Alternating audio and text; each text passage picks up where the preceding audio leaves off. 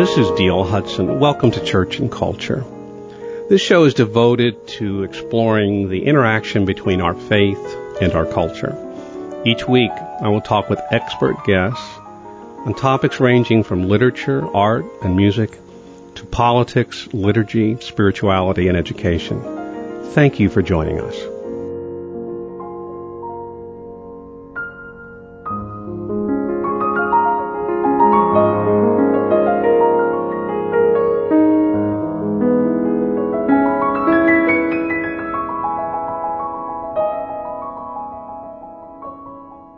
We're very lucky today on Church and Culture to have back on the show Father Lawrence Carney. You may recall that a month ago, maybe 2 months ago, he came on to talk about his book, The Secret of the Holy Face, The Devotion Destined to Save Society, 10 books from last year. But we're going to talk about St. Francis de Sales today. I'll tell you why in a second. Let me remind you that Father Carney was ordained in the Diocese of Wichita, Kansas in 2007.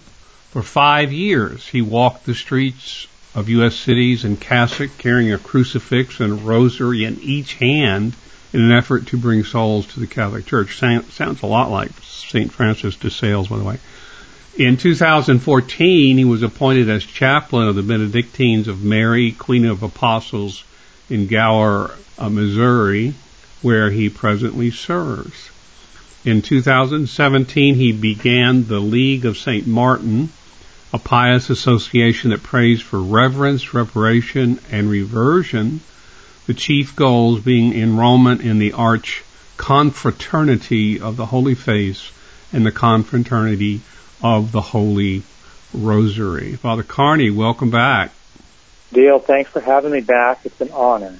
Well, you're always fun to talk to, and this particular subject, the occasion of this subject is the fact that TAN has published in 2 volumes the sort of, I guess, lesser-known book by St. Francis de Sales. Everyone thinks of his Introduction to the Devout Life. This one is his Catholic Controversy, a Defense of the Faith, in 2 volumes. Tell our listeners basically what this book is and where did it come from.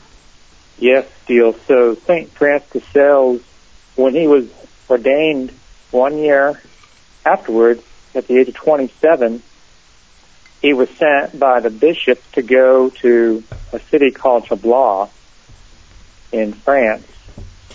And this city, 60 years prior to that time, had a revolution by the Calvinists, and the 72,000 Catholics became Calvinists. And they hadn't heard anything about the true faith for 60 years when St. Francis arrived. And so for 4 years, St. Francis would walk around and talk to people. He would try to preach, but they would threaten to throw stones at him and jeer at him. And so he started to write pamphlets, and he put them under the doors of people. And these pamphlets went straight to the point, because he didn't have a lot of time to dilly-dally. And so these pamphlets make up what is the Catholic Controversy, a Defense of the Faith. And I'll leave you with his introduction with the main point. By the power of God and through his work, all 72,000 of these people became Catholic again, except for a few, which is an amazing feat in our day. Well, what I read there, and you just mentioned, is basically he came to this place, Chambly, which was then part of France, very close to Geneva, Switzerland, that had become Calvinists. And when he arrived, there were 72,000 Calvinists and 270 Catholics. And when he went back, there were 720 Calvinists and 72,000 Catholics. And, of course, I've read a bunch of these 2 volumes, and these may have been pamphlets, but this is substantial reflection, substantial proclamation, exclamation. I mean, this is not just a throwaway kind of pamphlet that we think of sitting in the narthex of our churches. Yeah, Pope Pius IX in 1877 said that this book is, quote, a full and complete demonstration of the Catholic religion.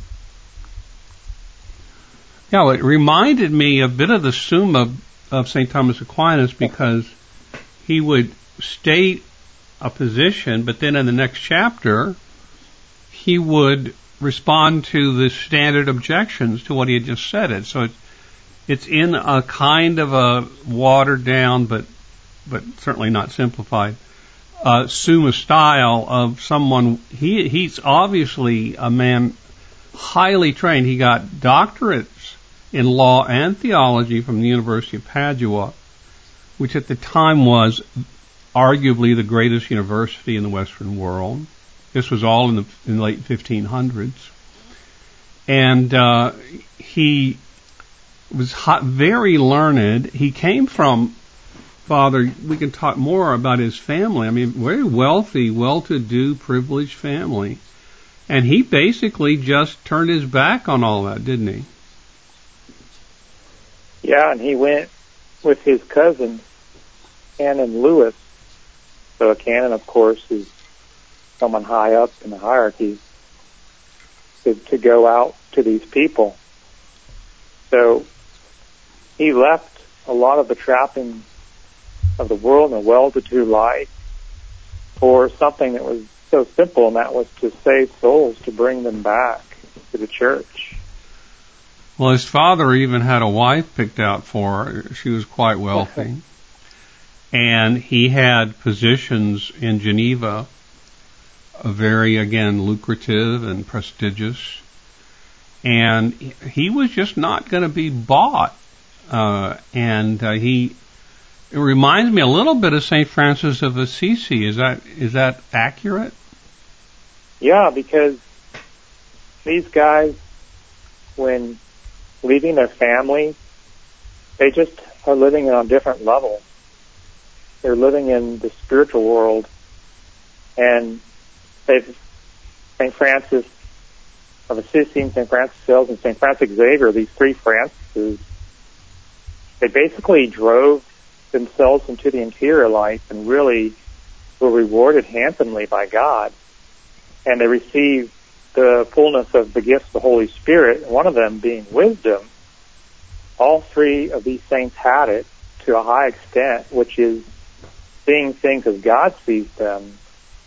So when these men had wealth presented to them, they saw it as just a vanity. And they saw the prize of doing what their missions would come out to be, which were amazing. The thing about St. Francis de Sales that I didn't know, of course, I always read to prepare to talk to you, Father. You understand that. This is not knowledge I had yesterday. I mean, I knew that you were the expert, but I wanted to at least be able to partner you in this conversation. He was tall, handsome, very attractive, charming, and, as I've already said, very well educated. And he actually, as a young man, took dancing lessons and horseback riding. I mean, this was a man that was destined to be a seigneur, in the French style. Yet what does he do? He accepts this task of walking into an enclave of Calvinists, overwhelmingly Calvinists, only a handful of Catholics. And even when he's living in this small hut with a widow, she has to sometimes hide him from Calvinist mobs. Yeah, there were some nights that he spent in a hayloft. And then the famous story, one night he had to climb a tree to escape some wolves, and he even took a rope and tied himself to the branch so that he would not fall off when he fell asleep. And some of the people from the city found him almost halfway frozen death because his circulation was really bad. So this was a man that was not in a robust health doing these things for these souls. He went to the upper limit for the salvation of his people. And there's a lot of reasons why he was so successful. And one of the most important ones, in my opinion, is there's even a picture in the Visitation Monastery in Sonin, and it shows him and his cousin when they approached the region for the first time. They were invoking the guardian angels of the whole diocese. So there's a spiritual world that St. Francis Sales knew very well, and you could see the fruits of his work were vast. Well, you know, when you walk into a very hostile region religiously, in a Europe that's torn apart by religious wars, frankly, and burnings and this and that, this was not an easy job at all. And as I read about him, it seemed like he just was very patient. He would make this friend or that friend, just be kindness and charitable, and he wasn't like he didn't have a high pressure sales persona, did he? No, that is so important. He preached with charity in his thoughts, his words, and especially his actions. So his main tactic, his main spiritual weapon was love. And he wanted to listen to the people and be patient. And it was the long game. It was a marathon, not the sprint that he was after. And when people would see him constantly, they had to take note that this man was serious. And that's something that I try to do as well when I walk the streets. Is sometimes I get impatient and frustrated. And my dad once told me, Father Carney, in 5 years they're going to start coming to the church, because I just moved from Missouri back to my home diocese in Wichita a month ago. Yes. And Bishop Kemme has appointed me the apostolic priest to do what St. Francis Sales did. So he's a big patron of mine, and a role model, because it shows you can get results if you really live out the virtues. So I'm begging him to intercede for me. So I would like to replicate something like he did in Chabla. And a lot of people talk about the new evangelization. And in my opinion, really, this was the new evangelization back about 400 years ago. Oh, I couldn't agree with you more. To bring back the people that left the church. You know, the old evangelization was bringing the pagans into the church, and the new one is just bringing back the ones we've lost. I don't know what else you can do from there. And there's a lot of them. I mean, the statistics, and I suppose they're generally true on mass attendance. It really is. It's heartbreaking to notice that, you know, since the 1950s, I believe American mass attendance has gone from something like 65-70% down to like 17%. I mean, is this the kind of reality you feel like you're dealing with in Wichita?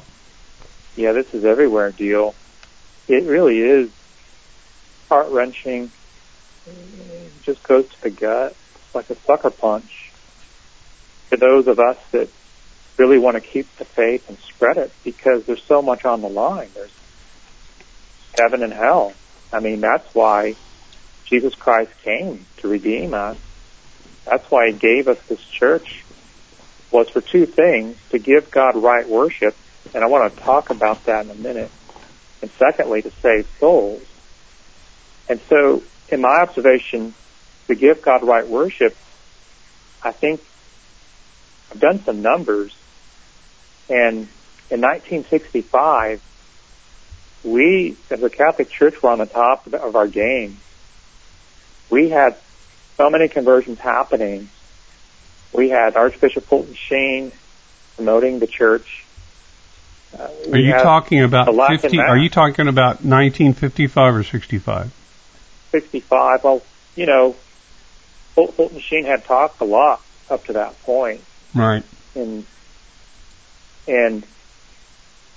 it shows that. Then I did the statistics, the same statistics in 2015, 50 years later, and we were way down in every category. And my conclusion is we got to give God right worship. We've got to go back. What do you mean by right worship, Father? To the Latin Mass. I mean, I started saying the Latin Mass exclusively almost 10 years ago, and I think the graces, I can just see them. There's so much coming from giving God that old worship that we used to do. And I know that we've got a problem in the church, but the problem is we can't talk about it. Well, let's talk about it now. I want to tell you a story, and I want you to hear what you think. See, when I became a Catholic at the age of 34, largely through my friend Erasmo Leyva, who used to take me out to the Monastery of the Holy Spirit in Conyers, Georgia, when I was a graduate student at Emory, I went to a few Latin masses here and there as I became a Catholic. And I thought they were great, but through my whole experience as a Catholic, and that's been now a while because that was in 1984, I haven't been to any more, but this is the story I want to tell. My wife and son and I were in Alabama for Christmas, and we went to Christmas midnight mass, and the two priests did it ad orientem, facing the altar. And all of us, we all agreed, we found this so immediately powerful. It's as if all the parts of the Mass, the familiar parts, all of a sudden fell together. Mm-hmm. It made sense. And now it wasn't Latin, but you may know Father Vincent Toomey. He was a student of Joseph Ratzinger and then a close friend of him as a pope. He came on the show about 2 months ago to talk about liturgy, and at the very end I asked him, what's the one thing you would plead with priests to do to improve liturgy? And he said, face the altar. Mm-hmm. What do you think of that? Oh, I love that. Because when I was ordained, I said Mass versus Populum to the people for 6 years. And I'm somewhat of an introvert. And people ask me, well, why do you go walking the streets? And it's like, well, this is how God chooses. He confounds the world, the wisdom of the world, and chooses. So anyways, my point is, about 6 years into my priesthood, I was encouraged to start saying the Latin Mass. And I just fell in love with it because when I turned ad orientem towards the east, I could really pray. I could really focus on God. I could see that in the priests too that were celebrating this Mass. They were facing in the direction where the power came from, right? Exactly. You're on to something now. And I'm in a good parish here in Atlanta, and very good priests and good people, but I really want to start going somewhere where we have several Latin Masses within a half an hour here of me. And I really want to start doing that, but I feel bad about just suddenly not showing up at my own parish. I wonder if other listeners feel that way. I'm sure there are, because, just like St. Francis de Sales, I try to be like him and go the long route and be patient. So, for example, my mom and dad, I started saying the Latin Mass exclusively when I became the chaplain for the Benedictines of Mary, Queen of the Apostles, because I just fell in love with it, and God gave me that opportunity. Well, my mom and dad are wondering, my son is, they probably were thinking my son's going and saying the Latin Mass, but we don't know much about it. And I wouldn't push it on them. I would just answer their questions. Well, which version of the Latin Mass are you doing? It's 1962. So it's not the Tridentine. It's the Tridentine Mass. That's right. You got it. It is. Okay. Yes. Yes. So they started to attend it, and over the years, they fell in love with it. And now they go to Mass every day, and there's about 4 Latin Masses in the city of Wichita, so they always go to those 4, and then they go to the Novus Ordo so that they can go to Mass every day. But they've helped me in this League of St. Martin that I started, which promotes many things, but one of them, reverence and the spread of the Latin Mass. But we want to promote it with charity and joy and happiness and patience like St. Francis de Sales did. And it works. So my mom and dad, they're just on fire. They just love talking about the Mass. They say, when the priest comes in, people genuflect and bow when he walks down the aisle for Mass. And they just love bringing their grandchildren and just talking to other people about it. And people have so many questions, and they don't know about the Latin Mass. They want to be able to answer the questions. And anytime they get stumped, they ask me. And then they're learning, and we're all learning, because then I have to research some things, like, why are there so many signs of the cross in the Latin Mass? What's the difference, Father, what's the difference between the Novus Ordo Latin Mass and the Tridentine Mass? Yeah, the major difference is that there's a lot of differences.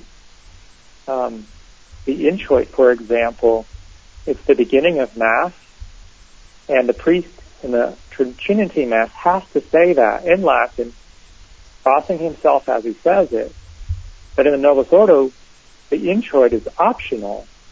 It's like the introit antiphon. And it can be, there's many options where it can be used for, the priest can say whatever he wants. And you just go through the order of the Mass, the collect and the epistle and the gospel. There's lots of differences. In the Tridentine Mass, you can only do it one way. There's no way around it. But in the Novus Ordo, there's lots of options. And I'm looking at a text of the Tridentine Mass, and I'm seeing that the first line is in nomine Patris et Filii et Spiritus Sancti, Amen. Where is it that this difference with the Novus Ordo kicks in? What part of it? Well, a little further in? Yeah, we say Psalm 42, which is, Judge me, O Lord, Judicame Deus, Discernum Causa Meum, according to my heart, and that's omitted in the Novus Ordo. Okay, I got you. Well, we're gonna take a short break with Father Carney, and we'll be back in a moment. And by the way, Father, I have really good friends in Wichita. You probably know Jerry Zell Holliday. You probably know Stephanie Mann. I think so. Because I taught for several years part-time courses at what is now Newman University, and had a great time. So we'll be right back with Father Carney and talking about St. Francis de Sales and liturgy and right worship in just a moment.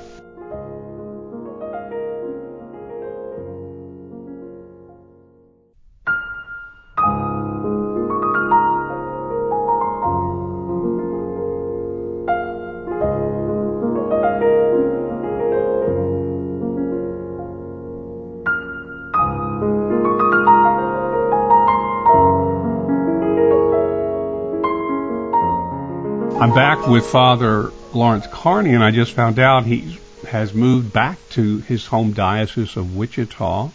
He's very happy to be there. He's only been there a month.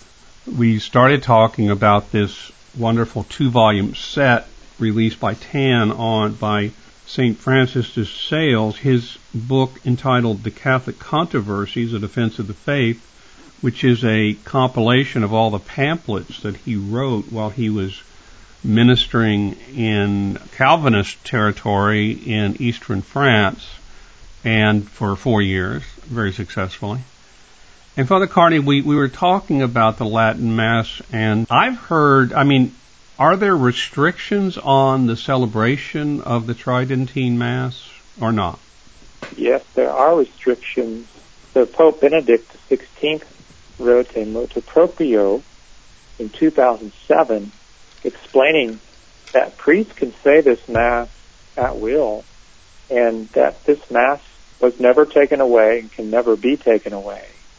And so we had some restrictions placed on that by Pope Francis roughly a year and a half or 2 years ago to make it more difficult for priests to be able to say the Mass. And there's rumor that there's going to be more restrictions coming around the end of spring.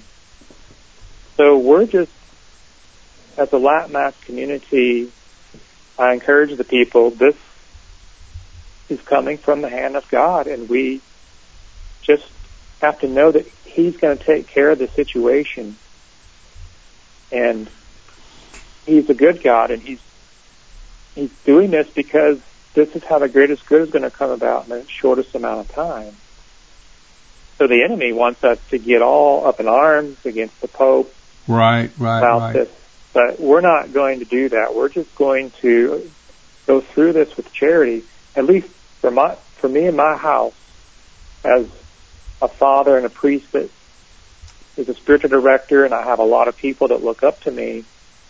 I want to be a good general and say, folks, we're going to get through this, and we're going to give God right worship, and we're going to save souls through it all. Because God wants that more than we do.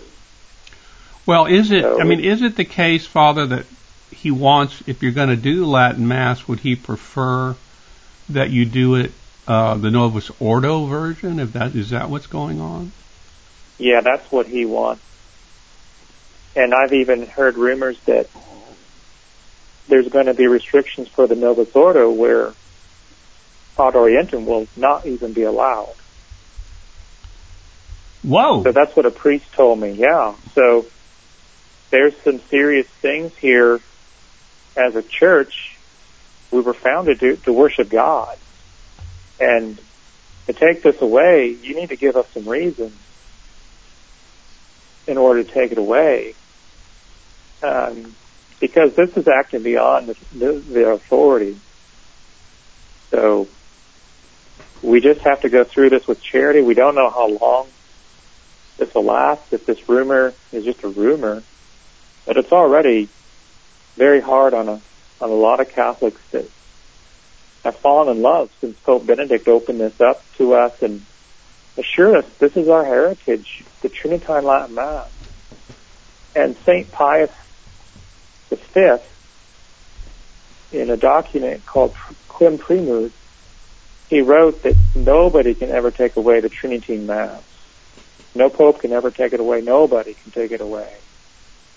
So there's a definite battlefront here with regards to worshiping God. But you know what? That happens in every single age. Oh, it does. Absolutely. And I like your attitude about let's not get all gruff and huffy about it. These things have a way of, even in my experience as a Catholic, and I'm 73, I'm coming up my 40th anniversary being Catholic. I've watched things that I used to get all hot and bothered about kind of work themselves out, if you're just patient about it. And but why do you think there is this sort of wave, and it's not a huge wave, but it's significant? Why do you think there's this wave of interest in both Latin Mass and Ad Orientem? Well, I think the Holy Spirit is moving the faithful to get away from a time warp. You know, there's this time warp that everything has to be of the 60s, you know, the sexual revolution, that, you know, the church is going to have this great springtime. But the numbers show no. And hindsight is 2020. So I see that the Holy Spirit is raising up holy men to become priests that are being trained in the seminaries now. There's young people that want to be serious about a religious vocation, and they flock to the traditional Latin Mass. For example, the nuns that I take care of, the Benedictines of Mary, when I started there about 9 years ago, there were 21 nuns, and now they have their first daughter house, and they have over 50 nuns, and their average age is it was 27 when I started, and now it's probably about 32, because so many come in at the age of 17 or 18 and want to give their life to living an authentic, traditional Catholic way of worshiping God and way of living by wearing the full habit and chanting the divine office as Benedictines ought to 8 times a day in the Gregorian chant. And that's why I'm back to Wichita, is to help the nuns start a third daughter house here. Really? Is that right? Yeah. Yeah. That's so wonderful. As they grow, they need to have a place to go. So Mother is very strategic and looking ahead. And so the clergy here have invited them to come here and start, but they're just coming to make retreats right now. So they're not able to start a monastery yet. Yes. And again, though, this Holy Spirit move toward Latin Mass and so forth, it is, after all, Latin, and people aren't trained in Latin anymore. That all stopped in the 50s. You know, you could argue that up to the 50s, anyone who went to Catholic school had at least a mass level understanding of Latin. How does that work out, Father? Well, that's a great question. So yeah, I didn't get trained in Latin myself, so I started studying it during and after the seminary. Yet, people are attracted to it, even if they don't know Latin, because the mystery is present to them. People that have never seen the Latin Mass come to it for the first time. I mean, I have grown men saying, Father, something really happened in there that I have never seen before. And it's really encouraging to see that. And also, when the Mass is sung, it's just so heavenly.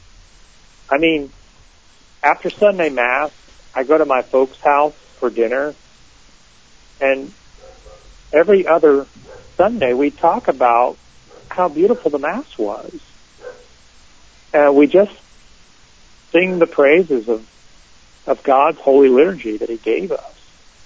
And another thing to consider is that Latin is one of the 3 sacred languages, and that comes from the cross.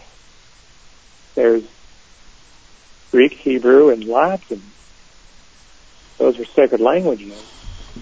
So it's good that we have Latin as one of those sacred languages, how we approach God with a certain sacred tongue, not a vulgar tongue like Italian or English.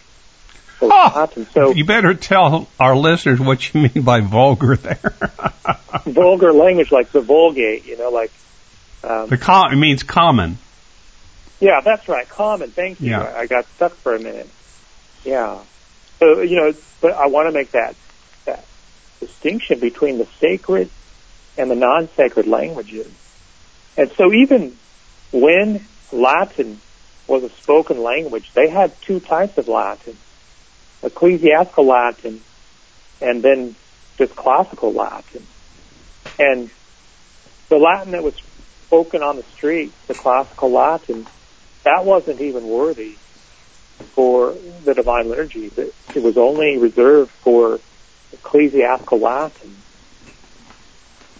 So it's very interesting. Yeah, I studied both, and I studied my favorite language was Greek.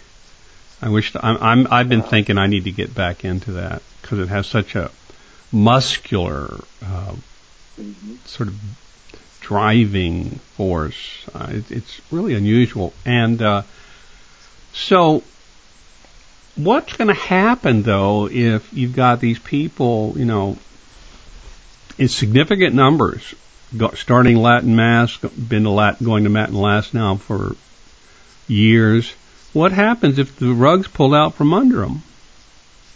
That's a good question because, first of all, if the rug's pulled out, God is permitting that in His permissive will. And I tell people, this is going to make us better if we turn to God, because we rely on Him more. So I tell people this is an opportunity for us to drive into the interior life, to go really deep down into that prayer of union with God, which the highest is the spiritual marriage. So every struggle, adversity that God presents is an opportunity for us to grow in virtue and the gifts and in the interior life. So it's a very beautiful thing to be persecuted, because that shows that God loves us. Otherwise, if we're not being persecuted, it means that we're too weak to be persecuted. So, but that's the positive thing. Unfortunately, some people in the Latin Mass may return this adversity with some vices, and they might lose their faith. And and that would struggle. And Father, I'll just say outright, it's not legitimate to lose your faith over this. You can be annoyed, you can be angered, you can be discomfited, but your faith is your faith, and it's not dependent on having your Mass celebrated in a certain way. Or am I being too harsh? Tell me. Well, I tell people, don't let any man or woman get in between you and Jesus. So we've always got to stick close to Him, because He's the way, He's the bridge between earth and heaven. Well, Father, let me tell you why I said that so emphatically. Because I've been going to Catholic Mass now for nearly 40 years and being completely, utterly put off by the music wherever I go, with few exceptions. I mean, just really cringing. And yet I haven't lost my faith over it. That's right. That's right. And people that love the Latin Mass, they tell me, Father, I need the Latin Mass because I'm so weak. I need to have those chants to be done in the Gregorian chant, because otherwise it's hard for me to keep the faith. So the Latin Mass is an opportunity for certain souls to stay with the Church, because so many have left the Church since the 1960s. So we got to cling the best we can. I'll just say the Latin Mass has really helped my priesthood more than anything else has. Because can you go into that? I mean, what is it that has reading the helped lives your of the priesthood? saints and reading how they would attend Mass and how the priests that became saints or the bishops, how they said the Mass. This is the Mass that the Latin Rite saints went to. So it's so beautiful to have that. Okay, I am actually attending the Mass that made these people become saints. Yes. Yeah, I get and that. I'm a historian. I love history, and I love continuity, and I love how things click together. This is the Mass celebrated by Thomas Aquinas. This was the Mass celebrated by Newman. This was the Mass celebrated by Augustine, Bonaventure. You could just go right through the list, right? St. Francis de Sales, yeah. And you are then, you're in the company, the spiritual brotherhood and sisterhood of our church. And, but I'm telling you, and I don't mean to over-dramatize it, but the impact of my wife and on me and my wife and son by going into a Mass and unexpectedly having the priest face the altar, I mean, we just all looked at each other and we kind of just started nodding our head like, this just feels right. The sense of fidelity, the sense of the faithful, yeah. Yeah. The closer we get to the faith, because it makes us look past the priest, right? Right. And the sun rises from the east, and there's so many symbols of how the sun rising is like the Son of God rising from the dead. And when he comes back, he will come from the east. The children look east. I want to read a poem to you. May I do that?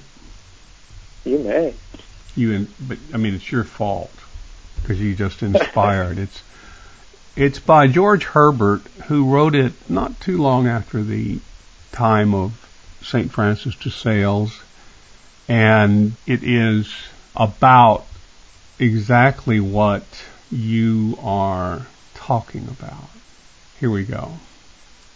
It's called Easter. Rise, heart, thy Lord is risen, sing his praise without delays, who takes thee by the hand, that thou likewise with him mayest rise, that as his death calcined thee to dust, his life may make thee gold, and much more just. Awake, my lute, and struggle for thy part with all thy art. The cross taught all wood to resound his name, who bore the same. His stretched sinews taught all strings in what key is best to celebrate this most high day. Consort both heart and lute, and twist a song pleasant and long, or since all music is but three parts, vied and multiplied, and let thy blessed spirit bear a part. The sun, rising in the east, though he give light and the east perfume, if they should offer to contest with thy arising, they presume, can there be any day but this?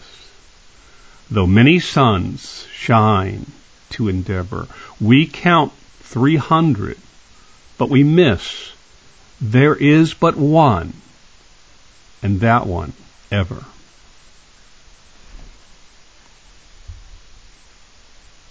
Well, that reminds me of very beautiful life experience that the Austrians used to live back in the 30s or 40s. They would observe the Lord's Day. You know, that's the Lord comes from the east, and they would make it a whole day. So on Saturday, the bells would ring at 3 p.m. or 5 p.m., depending on what city you lived in. And that was to say it's time to stop working. Now, these people are working with their hands in nature, and that's what this poem reminds me, getting back to nature. Well, they would go home and put out their best clothes for the Sunday Mass the next morning. They would take their weekly bath, and after the meal, the father would open up the missal and read the readings for the Mass for the next day. They would prepare everything for the meal for Sunday.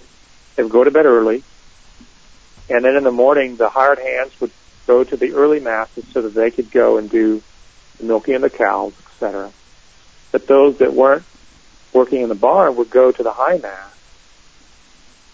And they would love that tradition. And then they would come back home with friends and family. They would be with people throughout the whole day, just enjoying themselves and enjoying God's holy day.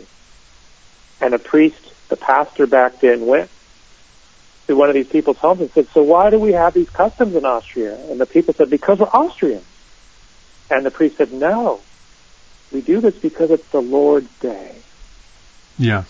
And you see, deal with the League of St. Martin, this association of faithful that I started, we want to give God honor to his holy face and to recapture observance of the Lord's day. And that's not just making a bunch of rules of negativity, but it's having that beautiful getting together to go worship God on Sunday, and then having the rest of the day to be with family and friends. So, you know, Father Carney, another thing that Father Vincent Toomey, the Irish priest who I mentioned, who was a friend of Pope Benedict the 14th, he said the Mass starts in the sacristy. That's right. I'd never heard that said before.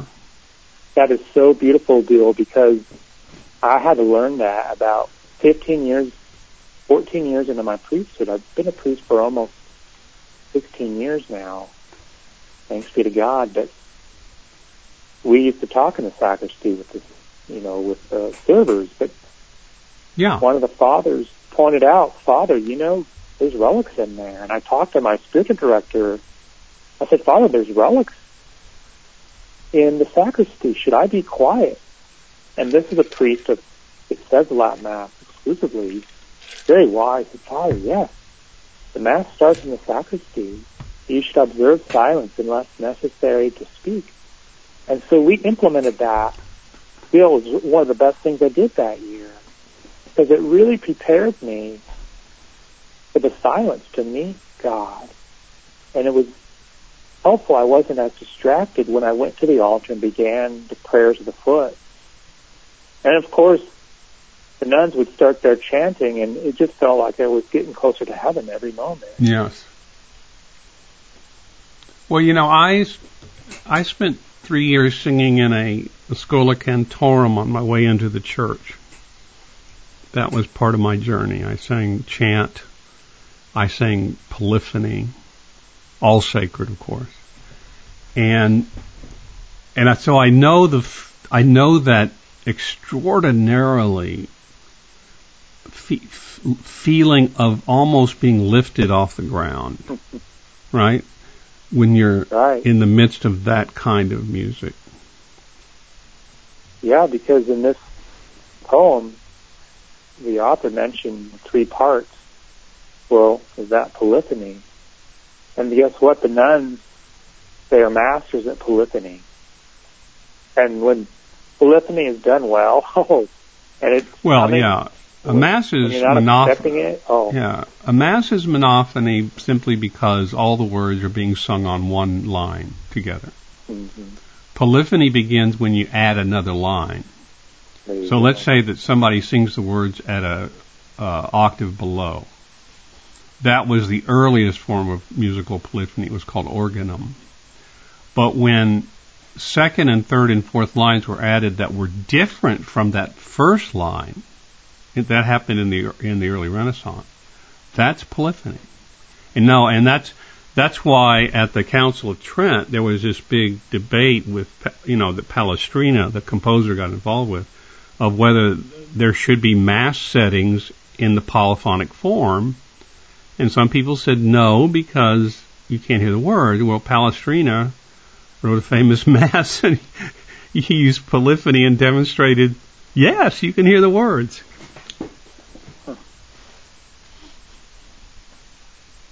Sorry for my little momentary, classical music thing.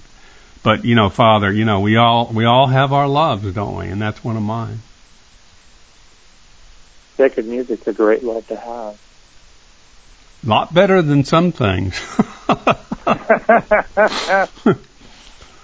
So I want to mention our book again. It's called The Catholic Controversy, A Defense of the Faith by St. Francis de Sales.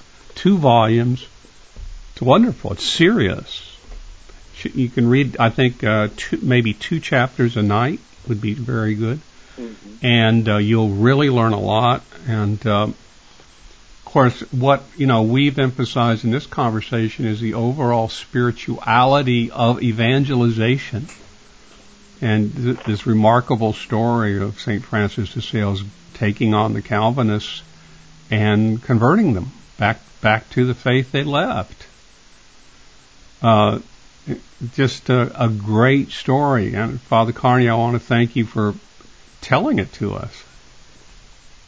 Dale, it's an honor to be able to speak about St. Francis de Sales, and maybe he'll become our friend since we're promoting his works. I would love to. I could use that. I'm for that. Put me on the list. Because I'm a former Southern Baptist minister. I believe in evangelization. Yeah. And I've never stopped evangelizing since I became a Catholic. That's a good thing. I tell people about my faith. I defend my faith. I'm totally open about it. And I'll take on anybody, frankly. I agree. I tell people we can't go to heaven alone. We've got to bring people with us. Yeah, it wouldn't be very much fun to go alone, would it? No. So, Father Carney, Father Lawrence Carney, I have a feeling you and I will be together on Church and Culture a number of times as the years pass. And I want you to say hello to all my Catholic friends in Wichita.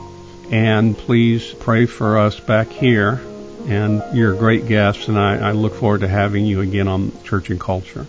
Thanks, Bill. You're a great host. It's an honor. I try to be. Thank you. And all of you who are listening, I'll be back in a moment with another wonderful guest.